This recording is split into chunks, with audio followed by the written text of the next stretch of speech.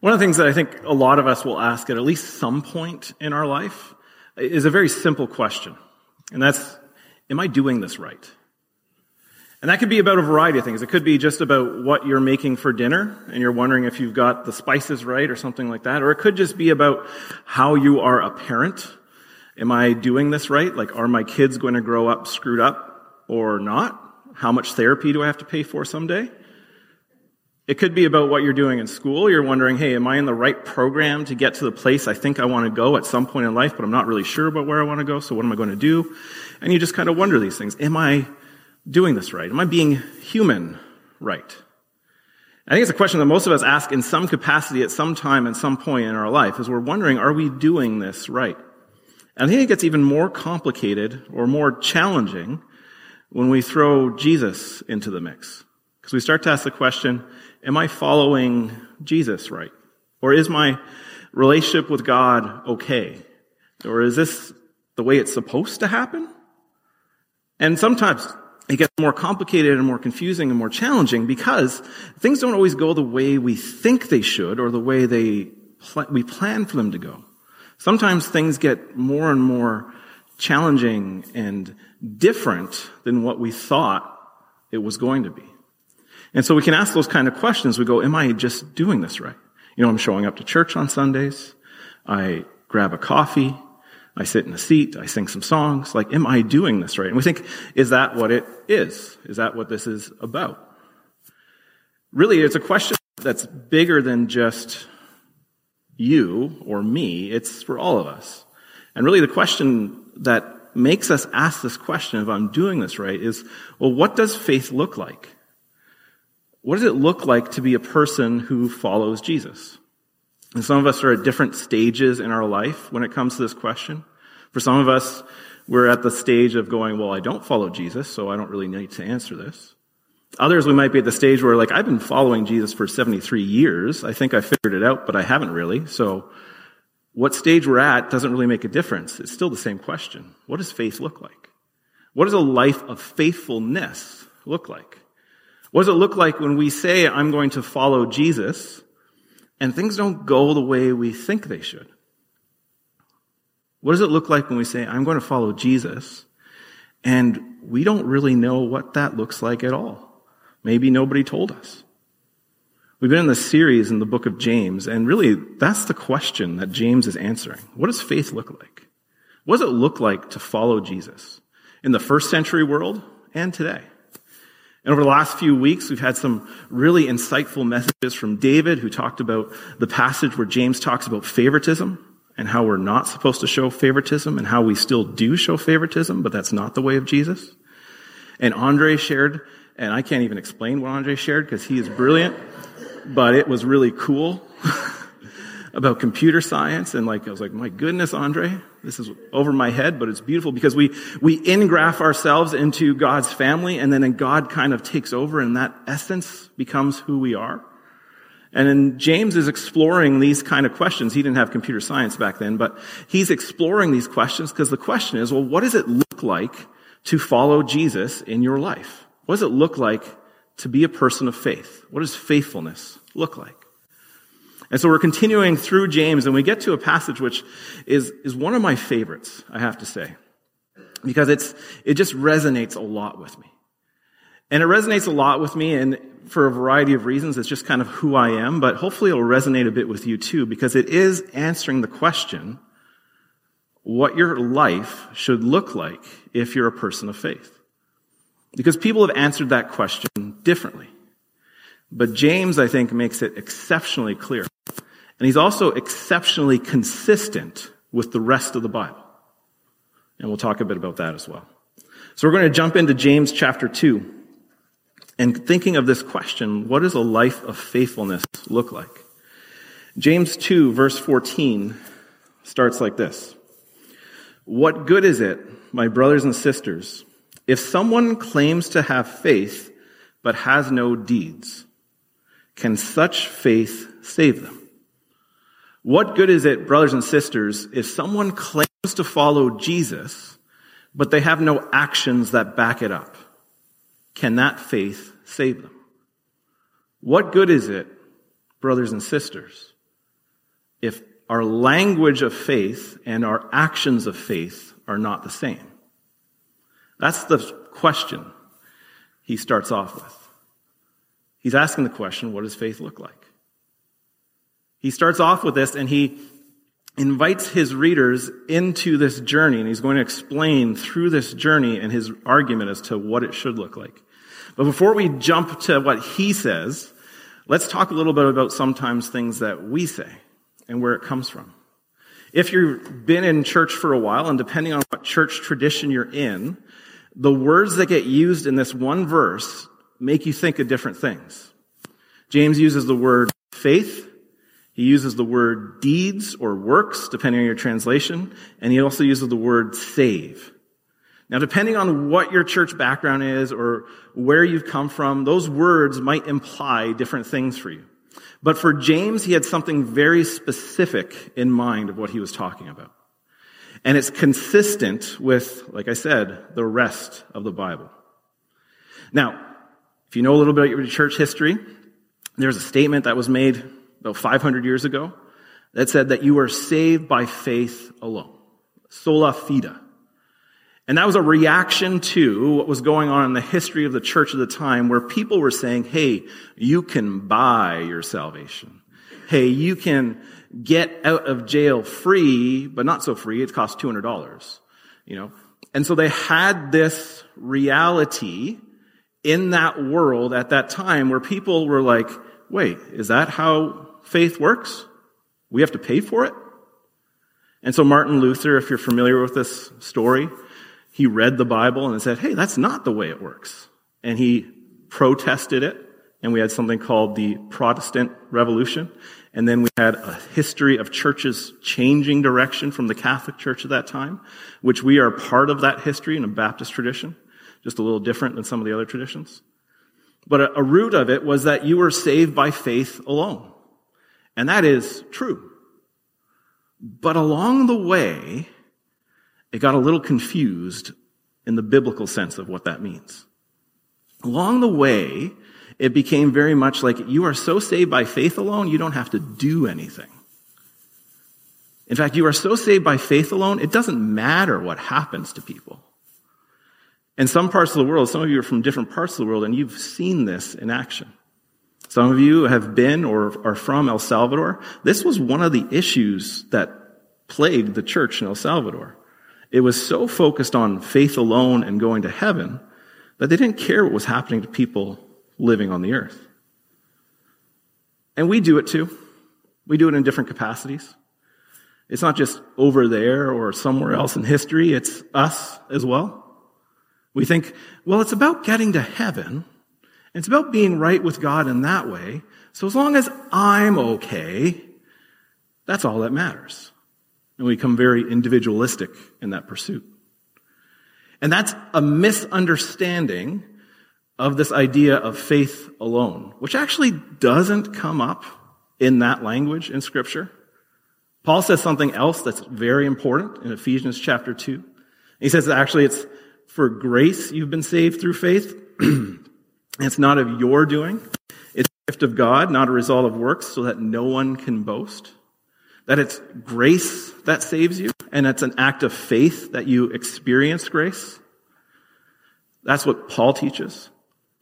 And Paul says, you can't earn that. You can't say, I'm going to give you $200, get me into heaven. That's not how it works. Or I'm going to do X, Y, Z, get me into heaven.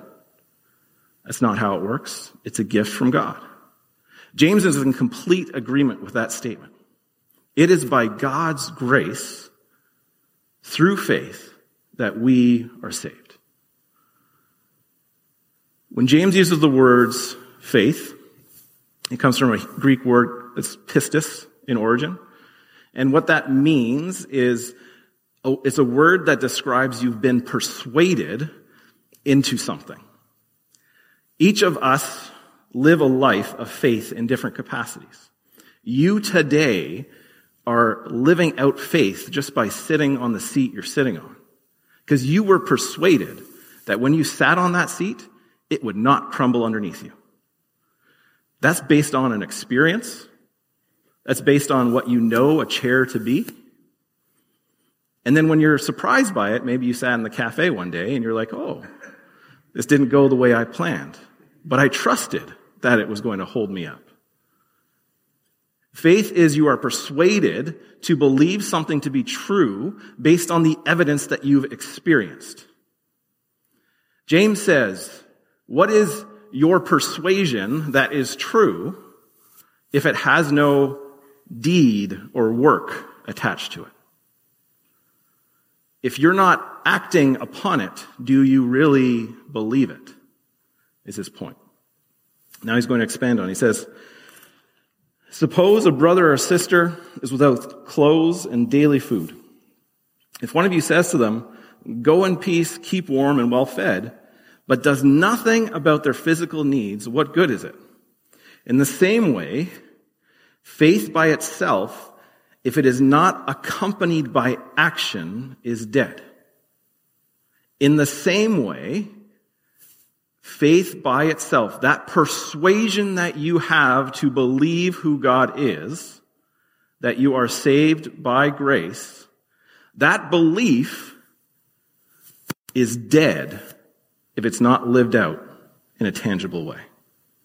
It's meaningless. It's not real. You're not really persuaded. Faith without action is dead. Faith without working itself out in some way, of living in some capacity, isn't what it's supposed to be. Faith is meant to be lived out, not just stuck in your head. That doesn't change that you are saved by God's grace alone. You are saved by God's grace alone, but it is not acted out upon. It is not lived out. It is not worked out. Paul will say, work out your salvation. This is what he's talking about. Think of it like this. Imagine you're a young child. You have high hopes and dreams of being in the NHL someday. Your parents who love you dearly say, yeah, I want you to realize your dreams. So here is all the hockey equipment you need. You have the hockey equipment. You can play hockey now. But not only that, I called Wayne Gretzky. Wayne Gretzky, Connor McDavid, Sidney Crosby are all going to coach you. All you got to do is show up a Wednesday at 7 a.m. every week. And you think, wow, what a great gift. I have the gift to play hockey. I've been given what I need to play hockey. And then I've got people who are going to guide me, teach me, coach me to live hockey, to be hockey, to make it to the dream. But then I decide, I don't want to go anymore. I don't want to put the skates on. I don't want to try. I don't want to get coached. I still got the stuff. I still have it. But is it doing what it's supposed to be doing? No. You are saved by grace. You've been given the gift of salvation. But if that gift isn't put into practice, if you don't go to the coach, go to Jesus and say, Jesus, how do I live this out? Nothing's going to happen with it. It's going to be useless. The gift is dead. You are saved by grace through faith to be worked out in love. You are saved by God's grace. It is a gift to you, but to take that gift and not use it means it's dead. That's what James is saying. He's not saying you are saved by the actions. He's saying you're saved by grace through faith, but it needs to be acted upon. It needs some cooperation in this. Faith without works is dead. Or you can think of it in another way. Think about it in marriage. I get to perform marriages, which is a blessing to be able to do that. I've gotten to perform some of your marriages. But if all your marriage was the wedding day, that moment, and then you never put any work into it, your marriage would be dead, or you'd be divorced. If all your marriage was that certificate, that ring, that I do, and you never put any effort into it after that day, your marriage would be dead. It takes work. Doesn't mean you're less married. You're legally married. You are legally saved by grace. But you have to live it out in such a way that demonstrates that it's true every day. James continues, he says, and kind of flips it at this point. And he says, well, this is, you're supposed to understand this. You're supposed to understand that you are saved by grace through faith and it is worked out in love. You're supposed to understand that your faith without actions is dead. And then he flips and he says, well, but someone will say, you have faith, I have deeds. Show me someone without deeds, and I will show you my faith by my deeds. You believe that there is one God, good. Even the demons believe that and shudder. He's saying, well, there's some in the church, there's some who are saying, well, you have your faith, but look at what I'm doing. It's not based out of faith, I'm just doing good. And he says, well, that's just as dead. Because you're not rooting yourself in the grace of Jesus. It's just as dead as someone who says, I have faith, but I do nothing. That's not the way it's supposed to be. We all know wonderful people who do lots of great things. Maybe they're in our homes, maybe they're in our neighborhoods, maybe they're in our workplaces, maybe they're just friends of ours, and they do wonderful stuff. And they don't do it out of a motivation that they say, I'm a person of faith. They just do it because they do it. But they're missing a big piece, James is saying, and that's Jesus. It doesn't make them any better because they're doing good things. It won't make you any better just to do good things. That's not going to fix the problem that we have. It doesn't change our brokenness. It's only in Jesus that changes. It's only in recognizing the death and resurrection of Jesus, the sacrifice that he did for our sins so that we could have life in its fullness, that changes anything. And what James is saying is what it should change is how you do life. It should change how you do life to the point where you live it out in your actions. Not go, hey, I'm good, me and Jesus are good, let's just sit down and watch Netflix. But go, okay, God, I'm open to what you have for me. How do I live this out? He keeps going. He says, you foolish person, do you want evidence that faith without deeds is useless? Was not our father Abraham considered righteous for what he did when he offered his son Isaac on the altar? You see that his faith and his actions were working together, and his faith was made complete by what he did. And the scripture was fulfilled that says, Abraham believed, and it was credited to him as righteousness. And he was called God's friend. You see that a person is considered righteous by what they do and not by faith alone. A person is considered righteous by what they do and not by faith alone. So if you are persuaded that God is who he says he is, that you are going to follow Jesus, that you have faith, you are made righteous, meaning you are right with God when you live that out.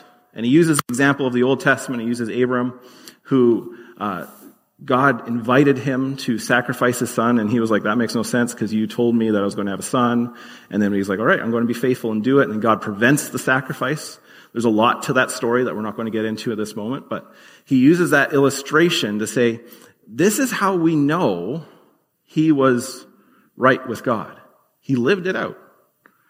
He trusted God even in a situation that made no sense and believed that God was who God says he is, and he followed him. He lived faithfully in it. Our faith, if it is not lived in faithfulness, isn't faith. It's a belief system for sure, but it's not the point. The point is a life that reflects what we say we believe. He finishes off, he says, in the same way, was not even Rahab the prostitute considered righteous for what she did when she gave lodging to the spies and sent them off in a different direction?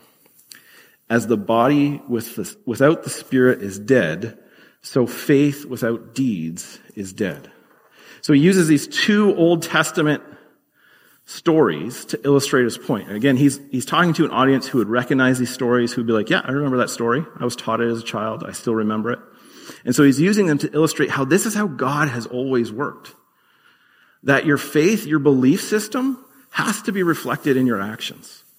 To say, I am a Christian, and then your life doesn't look like you're a Christian, isn't being a Christian, in simple terms. If you are to say, this is what I believe, then there should be some kind of consistency in the way you live it out. If you were to say, I follow Jesus, I have a faith that saved me, it should be reflected in how you live your life. Jesus summed it up very simply. You love God and you love your neighbor as yourself. Does your life reflect that? Does it reflect it only in this, in your head saying, yes, I do love people? Or does it reflect it in how you love people?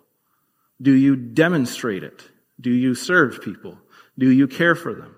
Do you do things that maybe are not just for yourself, but for your spouse, or for your children, or for your neighbor, or for your friend? Or is it all about what you get out of it? James says faith, your persuasion that God is God, that Jesus died for you, rose again, and invited you to have life in his fullness, is meaningless if your life doesn't look like it. So we flip the question and go, well, what does your faith look like? Does your faith, does your persuasion, what you believe, reflect who you believe in? We are all living lives that reflect something. Does your life reflect Jesus? Does your life demonstrate that what you say you believe is consistent with how you act? And this isn't, I'm going to do these things so God loves me sort of how you act. It's, I act this way because God loves me. So how you treat people who maybe are, let's say, less than you in a social economy makes a difference.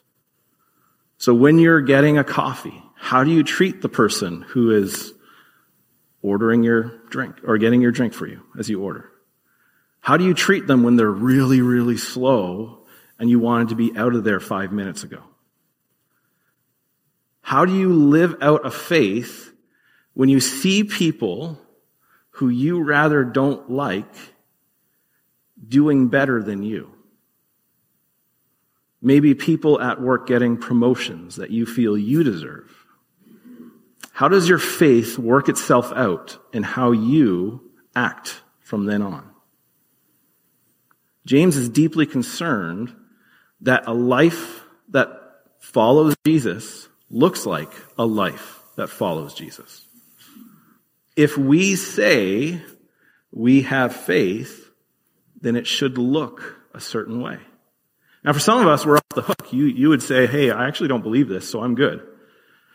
And, well, no, you're not good, because there's a whole piece about what makes us good, and it only comes through God. And you've got to figure that out. But for a good number of us, we've been saying for a while, yes, I follow Jesus. Well, then what does your life reflect? Does it demonstrate it in how you treat people, what you do with your faith? Faith without action is dead. Action without faith is equally dead. You need both. That's what a life with God is. A life that is reflected in our belief and our action. It's integrated. In missiology, like the work of missions, we use the word integral mission.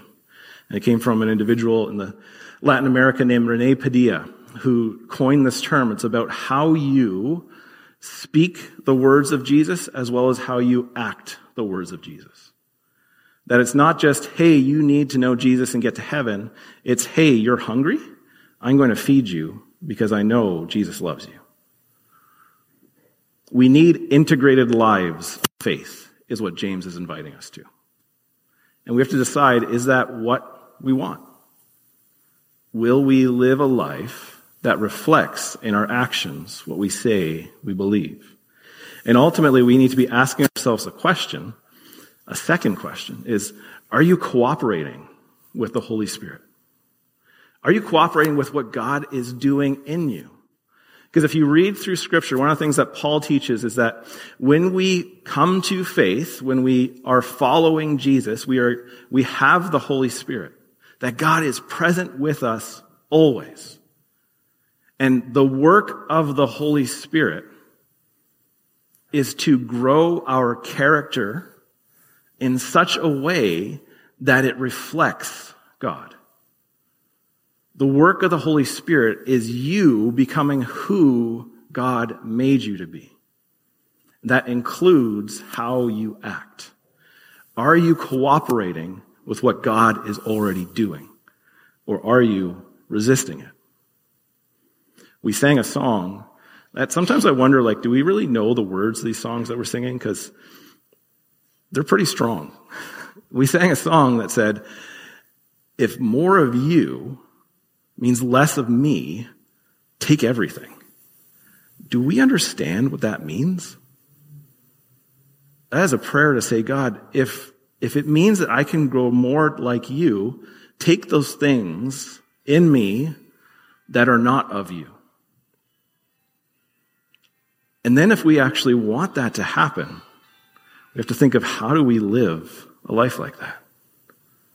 That's a pretty strong prayer. But it's an invitation that we have when we follow Jesus. What are we willing to let go of what we think about ourselves to be more who he says we are?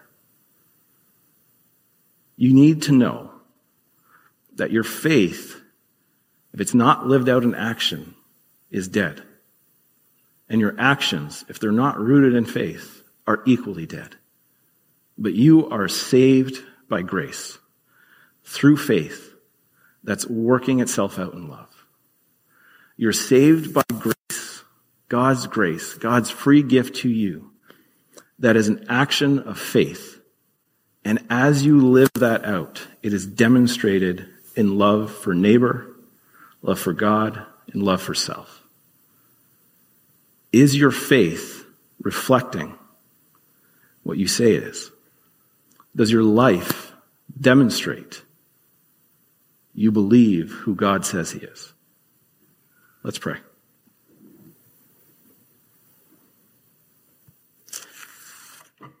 God, I thank you that you are inviting us into a life that is more than we could ever know on our own and better than we could ever imagine on our own. Jesus, you said that you came to give us life in all of its fullness. That, the thief comes to steal, kill, and destroy. But you came to give life in all of its fullness. When we desire this life, Lord, I pray that we are just open to how you will work that out in us. I pray, Holy Spirit, that you remind us how close you are always. That we don't have to invite you in. You're already there when we start following Jesus. We just need to cooperate with you. Help us, Lord, to cooperate with you. Help us, Lord, to be open to how you're moving in us and around us, to be attentive to what it is that you invite us into. God, I know you are with us. Sometimes we just need a reminder. Remind us that we are saved by your grace, that this hope of new life found in you is only a gift from you, not something we can earn by our actions, but as a gift of grace through faith, through a trust that you are who you say you are. And it is lived out, worked out through our love for each other, even those people we don't know, and our love for you, and our love for who you've made us to be. Help us to live lives of this faith, lives that reflect the truth that we know is only found in you. That there is no other name in heaven or earth that anyone is saved but in you, Jesus. I pray we demonstrate that daily, moment by moment, in every way possible. And I pray this in Jesus' name. Amen.